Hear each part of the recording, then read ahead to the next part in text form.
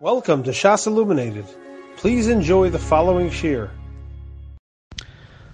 Alichlin Chanukah, and again, Chodesh Rabbi side. This is Yartzeit Yomi. Rosh Chodesh Teves is a unique day on the Jewish calendar, as it is the only Rosh Chodesh. I'm not including Aleph Tishrei, which is Rosh Hashanah. That's not even observed as a day of Rosh Chodesh. But of the days that are observed as Rosh Chodesh Teves is the only Rosh Chodesh upon which the universal custom of reciting half Hallel is not observed. This is for the simple reason that Rosh Chodesh Teves always occurs during the days of Chanukah. So the custom, which is a din d'Rabbanan, of reciting full Hallel. So the recital of full Hallel overtakes the custom of reciting the half Hallel on Rosh Chodesh. But Aleph Teves is also the 319th Yartzeit of the Chavos Yair, the famed Rav of Vermaisa and Worms, in the 17th century. And I'll tell you something interesting. The day of his passing, the Yartzeit, is undoubtedly Aleph Teves, but it says that he's passed away in 1702, and some say the year was 1701.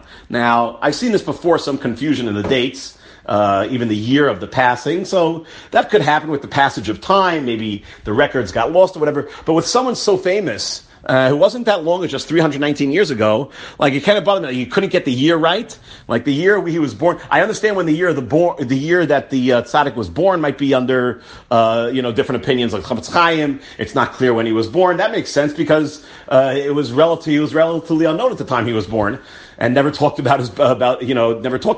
But the Chavos Yair, you don't know what year he was born. So this one, I figured out where the confusion comes from. You see, Aleph Teves in the year 1702 coincided with January 1st.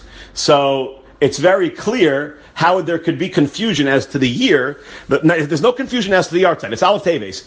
But of course you understand that if the Chavos Yair was nifter before 12 a.m., he died on December 31st, 1701. If he was nifter after 12 a.m. on Aleph Teves, then it's true that he died in 1702, on January 1st, 1702. So it's just very interesting how that confusion set in. But to get to the point over here, the Chavos Yair named his sefer. He was one of the greatest paiskim of his time and wrote Shilas and Chuvas for most of his life. And he named the sefer Chavos Yair actually after his grandmother, whose name was Chava, which is a story in and of itself. His grandmother was a granddaughter of the Maharal Prague, and she was a tremendous Talmud Chacham, like a Baki B'Shas. Believe it or not, I'm actually not exaggerating. She would paskin Shilas, and she was a tremendous Talmida Chachama, whatever you want to call her, Paiseket, or you can accuse me whatever you want, but I'm just telling you the facts. And she lost her husband at a relatively young age, and never remarried. She had a lot of offers. Apparently the Shla also, asked for her hand in marriage, but she never remarried, for whatever reason. Maybe she wanted to stay in learning or whatever. But the Chavos Yair had such admiration for his grandmother that he named his sefer Chavos Yair. The name of Chava was incorporated into the name of his sefer. And just going to say over what Rav Pam had quoted from the sefer Chavos Yair, who writes in Siman Kuf Chav Daled, Chachmas hadiktuk muchrum l'chol bar das, that every person has to know at least the basic rules of diktuk, because sometimes when you don't say the words properly in davening, you might say the meaning of the words you're saying might mean something different and often terrible. And Rav Pam gives an example. He quotes the Chazon Ish that when someone davens and says Mi chalecha bal gevurais, that's a big no-no. You just said, because the word Baal, you have to enunciate the ayin. Mi chalecha bal gevurais.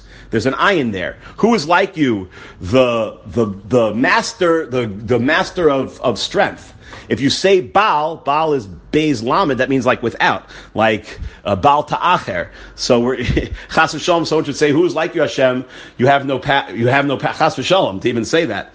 So that's just one of the interesting things. Just going to say two more as relate to Chanukah. When we say by Hallel, you say Haidu Lashem Kitayv. It's Haidu Lashem Kitayv. Hallel and Psukkah Zimra for that matter. Haidu is like India. Hamolech me haidu v'ad kush. Haidu Lashem Kitayv means praise to Hashem. If you say Haidu Lashem Kitayv, Haidu Lashem Kitayv, you're saying India is to Hashem. Now it's true, India does belong to Hashem, but it's kind of strange praise to mention in the middle of Hallel. And finally, just another one that my Rebbe Rav Kronschlit had said over, that when we say in Al Nisim, Ufinu es heichalecha, normally the Nun Vav is when we say Avinu Malkeinu, you don't say Avinu Malkeinu, you say Avinu Malkeinu, because the Nun Vav at the end of the word is not part of the Shoresh. When you say Ufinu es heichalecha, they cleaned up the Heichal. You don't say Ufinu. Finu means our mouths, which doesn't make sense in the context, and it's not the meaning of the word. It's ufinu es heichalecha. So it's one of those rare cases where the nun vav at the end of the word is where you should place the emphasis. It's not ufinu es heichalecha, but ufinu es heichalecha. So these are some of the diktukim in line with the warning of the Chavos Yair and Siman Kov Chav Daled. Chachmas hadiktuk nuchuk l'chol bar das, and the Chavos Yair is remembered for his tremendous Ga'inus and Psakim that lit up the Torah world at the end of the 17th century. Yezichrei Baruch, Zchus HaYagen Aleinu. You have been listening to a shiur from shasilluminated.org. For other shiurim on many topics, or to hear an Iyun shiur on any daf in Shas, including Ma'ar Mekaymas on each shiur, please visit www.shasilluminated.org. To order CDs or for more information, please call 203-312-SHAS. That's 203-312-7427, or email info@shasilluminated.org.